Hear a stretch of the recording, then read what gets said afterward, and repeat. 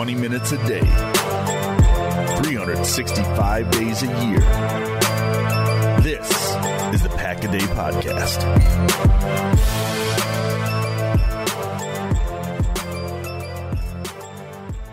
Welcome back, everybody, to the Pack-A-Day Podcast. Happy Saturday. It is another weekend. It is Memorial Weekend. Hope everybody is gearing up for a long one and a nice and relaxing one. I am Jason Perrone, along with Mark Eckel and Paul Brettel. Mark, as always, how's the beach? Beautiful today. Let's get this done so I can get out there. That's right, exactly. Let's get in, get out. Paul Brettel in Wisconsin, how are we looking? Doing great, Jason. Thanks for asking. Awesome. Good. So we had some good stuff. Actually, we've been fortunate the last couple times we've gone because there have been some guys speaking, and we've had some stuff to talk about. So we're going to talk about what the Packers coordinators said on Friday. But before we do that, just real quick, want to cover some news that hit at the end of this past week. Defensive lineman Montravius Adams was stopped by the police. He faces 3 misdemeanor charges. It was a traffic stop. He had possession of marijuana, and he had some issues with his vehicle. So Adams, the reason we even mention this is obviously Adams is one of those kind of bubble guys this year. He's going into the last year of his contract, and he hasn't really done a whole lot through his first few years with the team. He was a higher draft pick, so he's one of those more intriguing names. So I guess, Mark, we'll start with you. It's not the first time we've seen a player get in trouble, but when you're on the roster bubble, this obviously is not great. Yeah, I'd cut him tomorrow. First of all, he stinks. He's been all we heard about a year ago this time last year was, he's the most improved guy. Oh, I love what I see of him. Oh, he's going to be great. He did nothing. He did absolutely nothing. He was probably worse last year than he was the year before. He was just another bad late Ted Thompson pick. They took him in the 3rd round. Nobody I talked to had him that highly regarded. He's been terrible. Now he's going to do something stupid like listen, I don't even care about the weed. He had less than, and he probably had a joint. But how do you not register your car? We all do that. We don't, you know what I'm saying? That's just stupid. So not only is he a bad player, he's dumb. Yeah, that's the part that got me. Even you and I, everybody, you don't have to be among the financially elite to take care of the business of your vehicle, right? So, and if you're going to have weed in your car, make sure you have everything else is right? Come on. Yeah, it's another. He was a 3rd round pick. You know what's interesting? Ted had a few weird head scratching 3rd rounds, didn't he? Because if you think about 2014. He drafted Kyrie Thornton and Richard Rodgers in the 3rd round. He had Montravius. And then this past year, Brian Gutekunst from the Ted Thompson tree with Josiah DeGuara. Right? So with some very interesting 3rd round picks. But yeah, Montravius specifically, he's on the bubble. Now, Paul, I'll ask you this. Defensive linemen the Packers always seem to add 1 or 2, and maybe this is an area where somebody comes out of nowhere in camp and an undrafted free agent also makes a name for himself. But if they do decide to move on from Montravius Adams, how are they looking right now? Obviously, we know they have Kenny Clark, Tyler Lancaster, but how do you feel about the interior of the defensive line? A little concerned, to be honest with you. We saw how the season ended with the NFC Championship game last year, and obviously that was their worst performance, but it was an issue all season long. And looking at how this offseason went with free agency and the draft, there weren't any major additions. I think Trayvon Hester, who they signed out of free agencies, could come in and make the squad, but it'll be his 4th team in 4 years.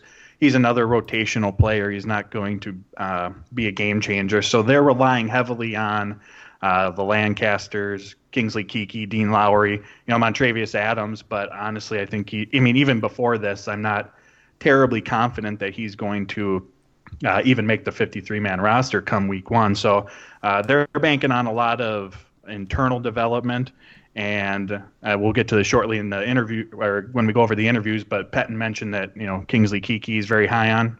He also said that about Adams last year, so take that as you will. But I think it's a concern. Everyone this offseason talked about receivers, linebackers, tackles, and all for good reason. But I think this is one of the bigger holes that had to be filled, and they're going to go in with relative or pretty much the same personnel that they did a year ago. There's one guy you didn't mention who I'm going to throw out there, and that's that Willis, Gerald. I think it's Gerald Willis. They picked up on waivers from the Dolphins. He had he's had some off the field problems in college, especially. He sat out a whole year of college. He was pretty good his senior year at the U. I mean, he should have been a higher draft pick. I mean, he went low because he had the off the field stuff. If he can keep himself out of trouble and his head on, I think again, he's not a pass. What the Packers need, like you said, is a run stopper, right? That's what he is. And Hester is too. Hester's a pretty good run stopper. Neither one of them is going to get you more than a sack a year, but Kiki's might be that guy. And they also use, they put Zadarius put his hand down a lot on third downs. I think you might see Gary doing a little bit of that this year as well. They need guys to stop the run. I think Hester, and if Willis, like I said, there's a big if with Willis, but if he's got potential, there's talent there. That's a good point on Willis. After they picked him up off waivers, I was reading up on him, and like you said, he had some off-the-field issues, and then I believe it was his final season at Miami, he missed a good chunk of it, or at least the end of it with an injury. But I saw some draft scouts had a third or fourth round grade on him. Yeah, and he was supposed to be. He had 18 tackles for loss as a senior in Miami. That's a lot. And they weren't sacks. They were 18. He stopped minus yards on run plays 18 times. Right. That's a good number. Yeah. Again, I don't know. He might, like I said, if his head's not on, he could be gone too. I mean, he's on his third team. The Ravens signed him. They cut him. The Dolphins put him on their practice squad for half the year. Then they promoted him, and he played a little bit for the Dolphins, but now they got rid of him. So maybe he needs to be up north in cold weather and get away from Miami and stuff. I don't know. Well, on the D-line, too, the other thing is what are they being asked to do? I think a lot of different schemes kind of matter for different guys, different body types. I think we're on to something with Rashawn Gary. He's not a 12th overall pick for nothing, and I'm not to overstate that he was the 12th overall pick, but, I mean, you're going to move him around and get what you can out of him. If you can, you want him on the field with both Preston and Zadarius Smith, and hopefully he can make a big jump. Paul, you kind of segued perfectly into our next portion here, which is we want to talk about what the coordinator said yesterday. And one of the common themes that I did hear was development, and they're hoping for players to make a year or two jump. And we've talked about it on previous shows as well. So I know you've got some good notes kind of worked up on the coordinator, so I'll turn it over to you, and we'll kind of, I don't know where you want to start with it, if you want to go in order or which coordinator you thought was most intriguing. Yeah, I'll start with Mike Pettine, and I took away the most information from him. I just thought there were a lot of good questions and kind of questions that, we had been wondering and got, a little insight to. This is coach speak and all that, but there was some good insight. So I'll start here. It was a big question after the NFC Championship game is Mike Pettine going to be the defensive coordinator here in Green Bay? And he mentioned that he was never worried about that. And I know that there was some, LaFleur made some comments that sparked up conversation about whether he was going to be back. So I'll start with you, Mark. Do you think that bringing Pettine back for this season was the right move? Yes, I do. I like Pettine more. I like him more than most. Where he's from this, he's from. I'm a little prejudiced maybe because he's from Bucks County, where I lived most of my life before I moved down here. It's easy to blame him for what happened in the championship game, but I mean. And I think he was outcoached. There's no doubt about it. But I'm not going to put everything on one game. I mean, I thought the defense, for the most part last year, was the best unit of the three. I mean, they other than the two San Francisco games, and that's something they have to work on. But they played pretty well most of the year. I mean, you had the Smith brothers playing at a high level. Both of them had their best years. I mean. I think when a player has his best year in a system, you got to give the system some credit, right? He saw some guys stepped up a little bit last year. Amos, I thought, had a pretty good year. I'm not going to blame. I mean, yes, he had a terrible game plan and a terrible game and the biggest game of the year. But I thought like the week before he did a great job against Seattle, right? I mean, that's a pretty good team that they basically shut down. Those wins at the end of the year against the Vikings and Bears that wanted to, I thought the defense played pretty well. So yeah, I'm not a knee jerk reaction guy that after one, you get rid of a guy because of one game, even though it wasn't, like I said, it was a bad. Everybody's to blame for that game. Though it wasn't, the system was bad. The players got to take some responsibility as well. I mean, so no, I didn't want Patton fired at all. Now again, if things don't get better this year, and then we got to start talking. But no, I thought overall the defense did a good job last year. Yeah, that's a good point. I mean, the players. I mean, that NFC Championship game, no one played well. And then sometimes there's some blame for that too. They didn't sustain many drives either to keep the defense off the field and stuff. And then sometimes there's just matchups where your weaknesses are the opponent's strength, and that seems to be the case with the 49ers. So Jason, 2020 for Mike Pettine, is this a make or break year for him in your eyes? Well, I think every year is you evaluate it kind of on its own merit. I'm not convinced that when you have your unit performs the way that it does, that you're not. We've seen guys get fired for performances like that in the past, maybe on other teams, not the Packers, but that was a gross. Did he get let go after 2003? Yeah. So Sherman blamed it all on him. You could honestly argue that it was one play that maybe sunk that guy. That was a long time ago under a different administration, but yeah, I mean, I think keeping Pettine was good this year though, because like you guys mentioned, that the defense was one of the strongest units on the team.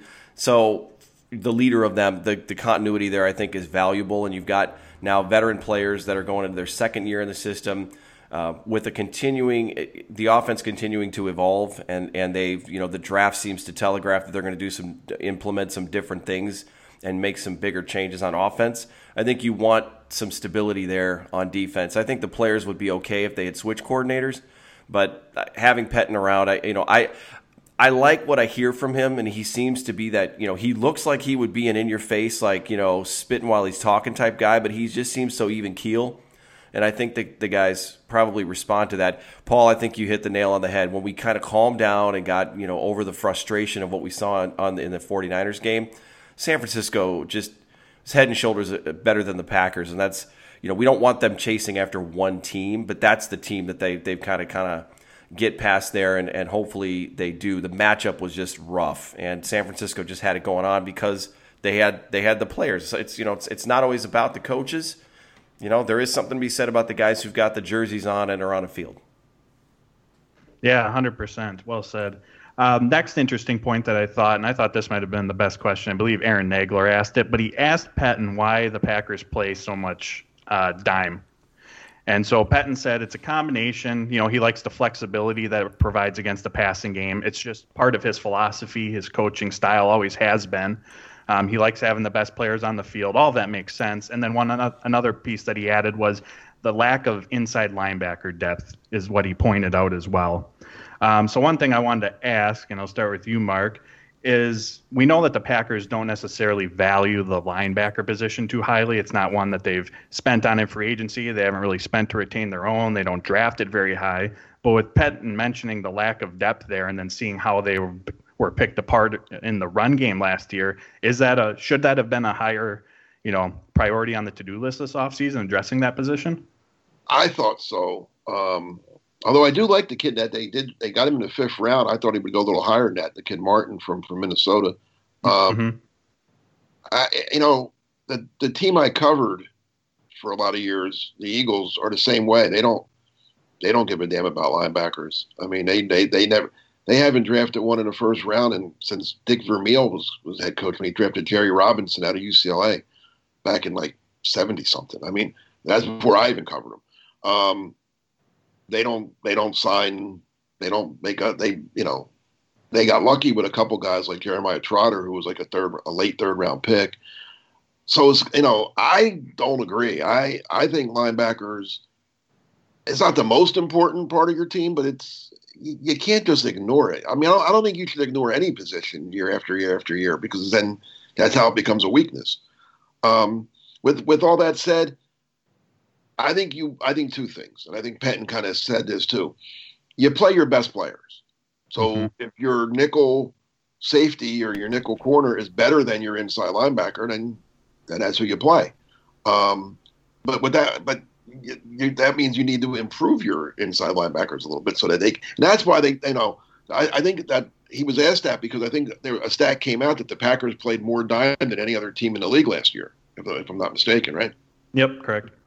And again, in this NFL, though, the way the game's played now, and then the Niner game was kind of an aberration to that, but teams usually beat you by throwing the ball. They don't beat you by running the ball, other than, it came back to bite the Packers, that thinking. But I think if you ask any defensive coordinator, if you could only stop one thing, the pass or the run, what would you choose to stop? I think they'd all say pass. Like I said, that didn't turn out that way. No, it didn't. But for the most part, I mean, that's what you want to do. Now, they did add, they signed Christian Kirksey, who I think, I mean, if he can stay healthy, is an upgrade on Blake Martinez, in my opinion. I was not a Blake Martinez fan and never was. Yes, he made a lot of tackles, but to me, he didn't make any impact. They have Morton, who they drafted, Sumner's, I guess, from last year. He's one of them guys we talked about that has to step up. But I still wouldn't call this, I wouldn't, the inside linebacking as a position is probably last on the team, right? Yeah. So I'll ask you this, Jason. Speaking of Christian Kirksey, Penton was asked about signing him, and his own word that he used was risk. He said that this signing is a bit of a risk, referencing Kirksey's injury history recently. He's played only 9 games the last 2 seasons. If he can return to his 2016-17 form, then this contract that he's on is going to look like a steal. But with Kirksey's injury history, the lack of inexperience behind him, Oren Burks, Ty Summers, Curtis Bolton, Kamal Martin. I mean, what's the state of the linebacker position in your eyes, Jason? Yeah, they didn't really address it much. And we still, I don't want to keep giving Brian Gutekunst a pass in terms of saying he's ignoring a position or not, because we got 3 drafts now. So we've seen kind of the positions that he's gone after, and each year things change, and they've only got so much money. So I'm just, these are all benefit of the doubt things that I'm thinking here. And maybe they also see Raven Green as a part of their answer on the inside. If they're going to go with a lot of dime again, it would make sense. Maybe Raven Green or Adrian Amos even moves down and into that middle spot. And they try to throw some speed in there. I mean, Kirksey is exactly what Mike Pettin said. And I always appreciate when a coordinator or a coach finally says something unique and it's not just coach speak. And it's, I can appreciate that. They understand that there's a risk reward there with Kirksey. From the things that he's said, which doesn't mean anything on the field, he's excited to be there, and he sounds like the type of guy that's going to blend in well with the culture that they have on defense. I'm with Mark. I wish that they would really truly just best player available. If it's an inside linebacker, so be it. If you don't value the position, you still need a great player there. And if you've got a great inside linebacker, then that might remove some risk or some need at another position. There's a trickle down. Anytime you put a great player at a position, even if you don't value it, you're going to have a good trickle down with other players, and you may not necessarily need the most stud safety in a draft where safeties aren't very strong, or you don't have to go get yourself a high-priced corner, for example. Now, I'm just throwing out some positions of that may possibly benefit from it. But, yeah, I will say the upgrade from Blake Martinez is, as long as there's some more speed in the middle, I'm encouraged. I didn't dislike what Blake Martinez did, but he was also put in a position where I think a lot of what he said after he went to the Giants and had a chance to speak freely, he basically said, I was just kind of the mop-up guy, and he was there to just keep Za'Darius and Preston Smith clean. Didn't sound like that was really something that, he enjoyed doing a lot. But, yeah, it's going to be a big question. Supposed to miss all those tackles, too, or no? Yeah. Well, or take them on well after the fact. But it almost sounds like by design, there were some deficiencies there. And either way, the Packers have addressed it, they fixed it, and you have to hope that Kirksey works out. I have a crazy idea, and I just thought about while you guys were talking. if Russ, if Rashawn, if Gary makes the step that obviously they expect him to, and we hope he does, as the number 12 pick, if he's playing well enough that he has to be on the field because he's playing like the number 12 pick, would you ever think about maybe putting Preston Smith inside and going with Gary and Za'Darius outside, Preston and Kurfsky inside? I mean, if you want to get your best players on the field, as Pettin said, would that be? Is that thinking too crazy? You're saying move Kirksey to outside linebacker? No. If Gary's playing well, yep. You have Gary and Za'Darius outside. Move Preston inside with Kurfsky. So your linebackers would be Z and Gary outside, and Preston inside. Because Preston can play. I mean, he's big enough, and he did cover a little bit last year. He had an interception. Like they did with Clay Matthews. You remember when they moved Clay Matthews inside and it saved the season a few years back. Mm-hmm. For me, out there. I mean, if you want your best players on the field, and if Gary becomes one of your best players, I don't know. Would it be the craziest thing that they've ever done? No, it makes sense to get your best players out there. For me, I would need to know. I feel like over time, and if having more snaps at the inside linebacker role, that Preston Smith might be exposed a little working in space that often. But I like the idea. That's every down. I'm just saying on once in a while. certain situations, maybe. Right. I like the idea of having, if Gary continues to develop, having Gary or Za'Darius kick inside like they did a little last year, and then you have the Smiths on each of the outside. Put Kenny Clark in the middle there as well, and I think that's a pretty formidable front, and that kind of leads me to my next point here. There were three players in particular that Pettin talked highly of during the meeting. One of them was Rashawn Gary. He said that he's going to play more snaps this year, which, I mean, duh. He's a 12th overall pick who played less than 25% of his snaps last year. Time to get him out there and see what he can do. But what he did mention was, and Mark, you alluded to it earlier, that he's going to play more in the middle. Do you think that that's a good fit for Gary, and he'll be able to give the run game a little bit of a boost from there? Yeah. I mean, when they drafted him, he was, leading up to his draft, all right, the 2019 draft, I never looked at him as a linebacker. I had him rated among the defensive linemen. And when the Packers took him, my first reaction was, oh, that's why they got rid of Mike Daniels. Okay, they knew what they were doing. I thought they were drafting him to play up front. I really did. I thought, okay, he's going to start up front with Clark and Lowry. And then all of a sudden, they say he's a linebacker, and I'm like, wait a minute, they just signed two big name outside. That whole thing didn't make sense to me. So yeah, I think he can play down. I mean, that's what he did at Michigan. He had his hand on the ground his whole time in Michigan, right? He wasn't a stand-up guy. He was a hand on the ground, go after So yeah, that's what I said earlier. That's why, and maybe they've come to that conclusion too. That's why they didn't address the defensive line as much as we thought they might, because they think they have one in Gary, maybe. I don't know. No, it's interesting. It makes perfect sense. No, it is. And then Jason, the next player they talked about quite a bit was Tramon Williams, who is still an unsigned free agent. And he played really well last year as their primary slot corner. I know there's a lot of talk and hype around Chandon Sullivan taking that job over this year after his performance last year. But Jason, I'll ask you two questions. One, do you think they should bring Tramon Williams back? And two, will they bring Tramon Williams back? Okay, Paul, do you remember right after the season ended, and obviously, I was in a certain state of mind, and you and Jake Westendorf and I had that group text about Tramon. I do. And I was in the minority when I said, no, it's time to move on, and don't bring him back, and he's only getting a year older. And I will tell you right now, I am the most 180 degrees changed from that standpoint as I was then. I absolutely think they need to bring Tramon Williams back. And for Mike Pettin to even bother addressing, he was asked point blank about Tramon, so he's answering a question. But for him to take that on and actually make a comment about Tramon, everybody has left the door open for him to come back.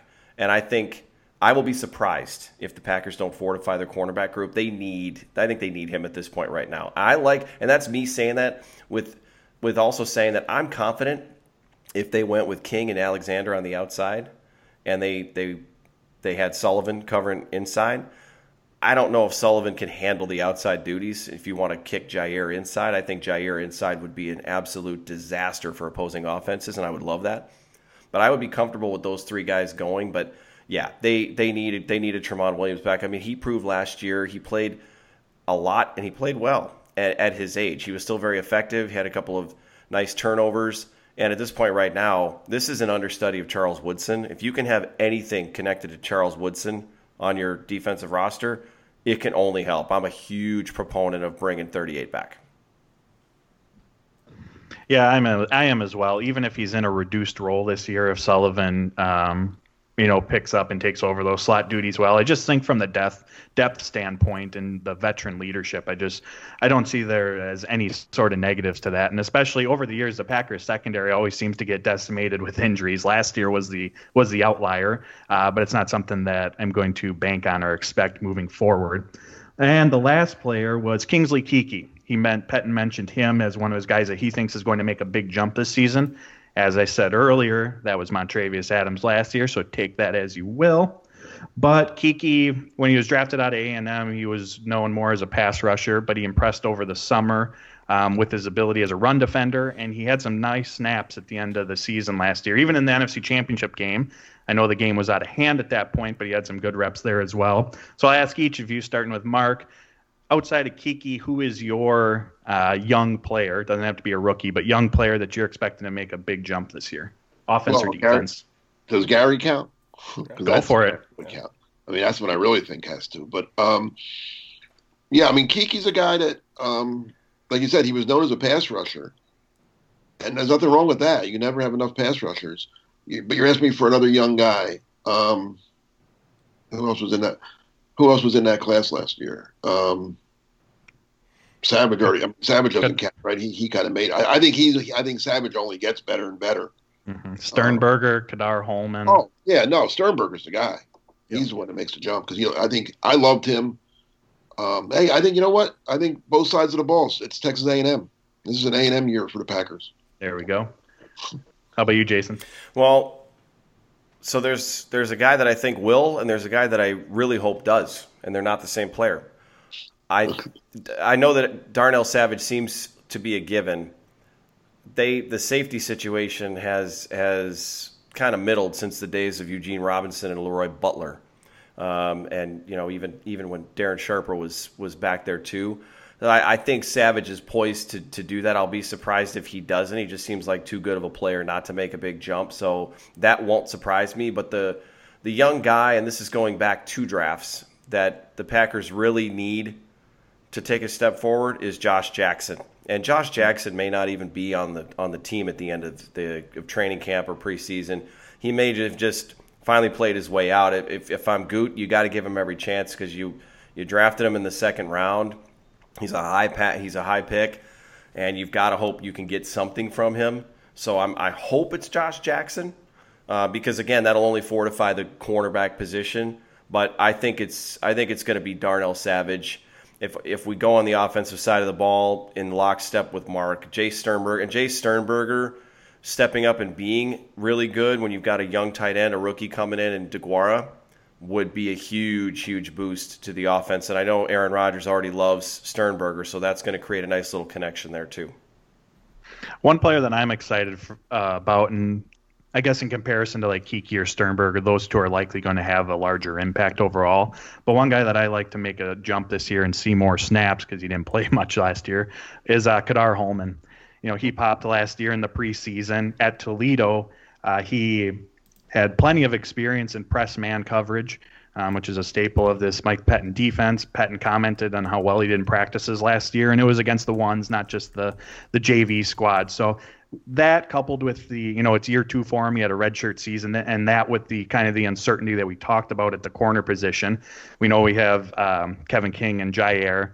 It looks like it's Sullivan's job for the inside, but he'll compete with Josh Jackson.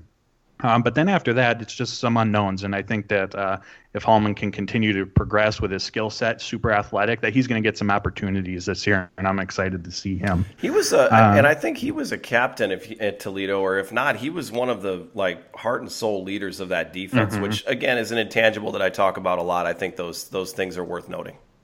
He can run. I mean, there's no.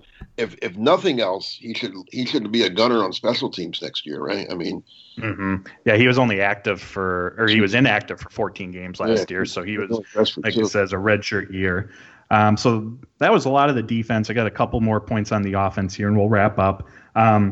Nathaniel Hackett talked about the importance of the continuity that this team has, especially with everything that's going on right now and not being able to have in-person meetings or the practices or anything like that going right now. And he mentioned how, difficult it would be if this happened last year, a new coaching staff, a rookie head coach and all that. And the Packers haven't really had much, it's been a slow offseason. There isn't a whole lot of roster turnover, especially on offense. So, Mark, how do you think that that's a big advantage, not an advantage at all, just given the circumstances in the world that we're in right now, that this is pretty much the same intact offensive unit and the same coaching staff heading into year 2? Oh, I think it's very huge. I remember the year, I forget what year it was now. I guess it was 2011 when they had the lockout during the off season.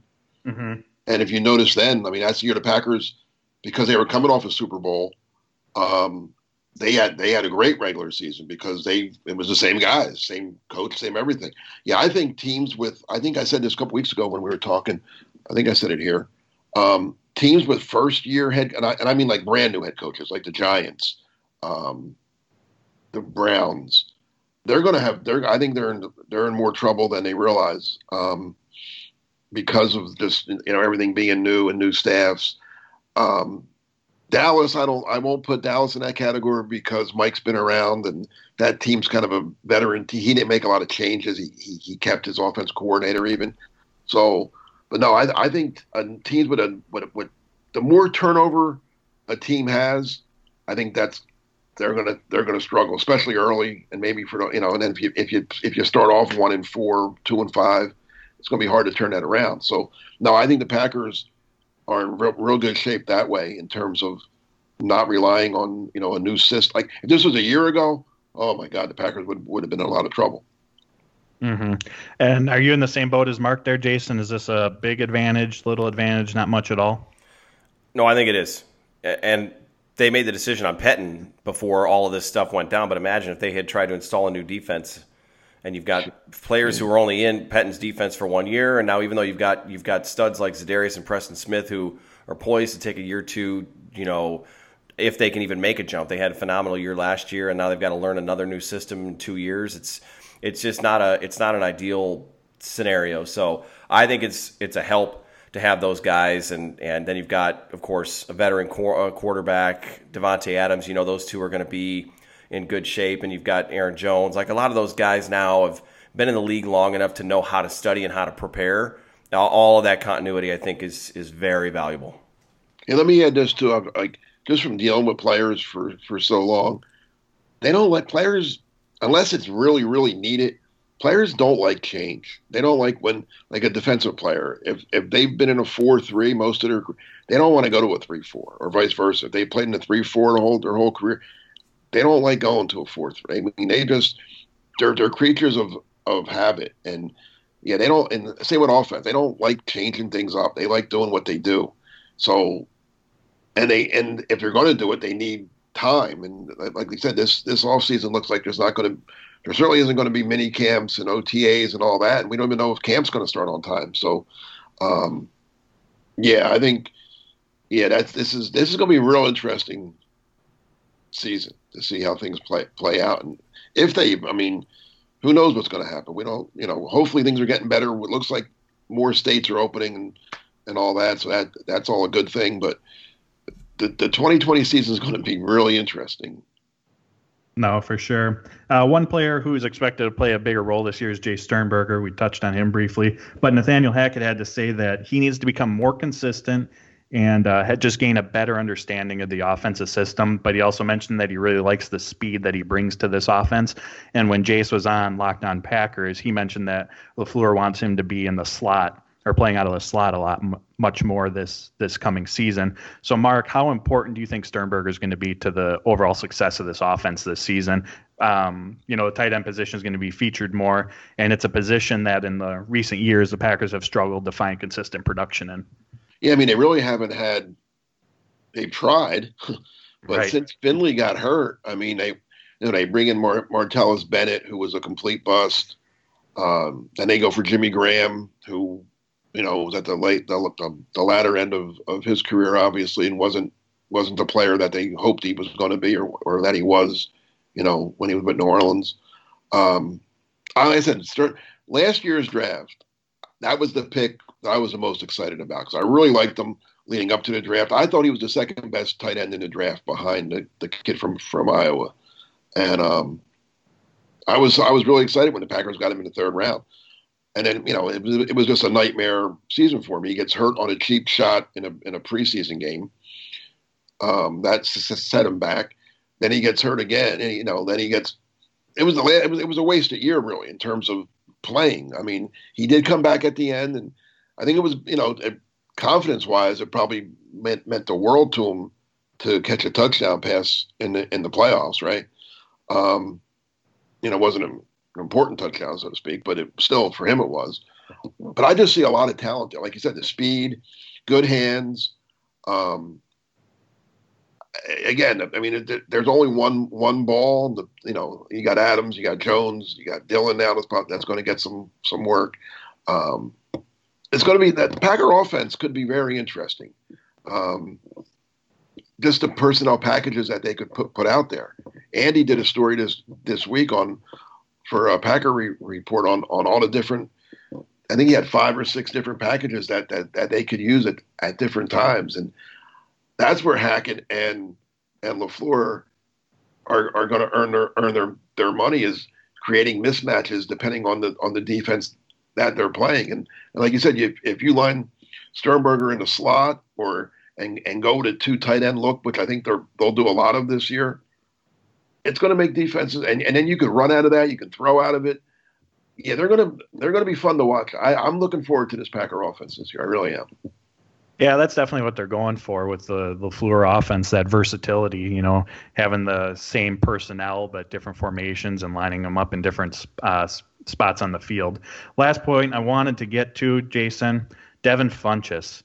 Nathaniel Hackett mentioned that he's excited to have him here, but that he has to see where he fits once they get on the practice field. So Funchess, he missed just about all of last year with a collarbone injury. Year before in Carolina, he had about 550 yards, 4 touchdowns. 2017 was his best season, over 800 yards and 8 touchdowns. And believe it or not, Devin Funchess is now the second most accomplished receiver on this Packers team. So, Jason, where do you see Funchess kind of fitting in this year? Is he going to compete with Lazard for that number 2 role right out the gate, or is he going to kind of have to work his way up and earn that? I think it's going to be important that Funchess get on develop whatever chemistry he needs to with Aaron Rodgers. But I think he'll do that relatively quickly. And whether or not the number 2, number 3, 4 position in the wide receiver rankings really matters. I mean, it's the guy that's open that needs to get the football. So I think they'll both. I think Lazard and Funchess are both going to have good seasons in this offense. And then just to kind of throw a comment in there too, I hope they do turn Jay Sternberger into a little bit of that Swiss Army knife, move him around. If he's versatile enough to do that, he's obviously going to be a pass-catching tight end. So the offense is going to benefit from a lot of things. But I like the fact that they finally brought a veteran receiver in, and they did so at a decent value. And Funchess is a guy that could end up playing himself into more years in Green Bay if he does well enough. I like the fact that they've added some experience to the room. If nothing else, that'll take a little bit of heat off of Devontae Adams, even though it seems like that guy's footwork, he could probably beat a quadruple team if he had to. He's that good. Absolutely. We covered a lot today. Do you guys have anything else to add? Did the special teams guys say anything? Big thing that I took away from that was with J.K. Scott, because of his, he's been inconsistent over his career, that he needs to reduce his handle time. And for those unfamiliar with handle time, that would be the time that the ball goes from his hands to his foot. So that'll be a big thing that he'll be working on this offseason training camp. And then Menenga had obviously good things to say about Tyler Ervin as well. He saved this punt return unit last year from a historically bad pace, but also what he can bring to this offense. And we saw a little bit of it last year. Line up out wide in the backfield, in the slot, jet sweeps. He's going to be a nice gadget player for LaFleur in this offense as well this year. One thing I want to add about Funchess, I think his his floor, so to speak, would be he's going to be good in the red zone. Mm-hmm. I mean, he gives the Packers struggled at times last year in the red zone. I mean, look at the Eagles game, right? They get to the 1 yard line or the 1 yard line, the 3 yard line twice and come away with no points. He's a big target in the red zone. They had, I guess Lazard's a big target too, but he's young and inexperienced, especially last year he was. Now he has a year under his belt, but Funchess will give him that big target and a tough matchup if he's going against a 5'11" corner or something. That's just, throw that little fade, throw that little lob pass to him. Yeah, and the big thing Funchess is going to have to overcome, if we were frustrated last year with Geronimo Allison's drops, Funchess has 23 over the first 4 years of his career. So hopefully that's something that we see improvement upon moving forward, especially here in Green Bay. Well, the one thing I wanted to add, too, about J.K. Scott, because how often am I going to get a chance to talk about a punter, let's be honest here, is right. Going back to Mark's point, players not liking change, you start changing the mechanics of a kicker. It's almost like a hitter trying a new batting stance or a new approach at the plate.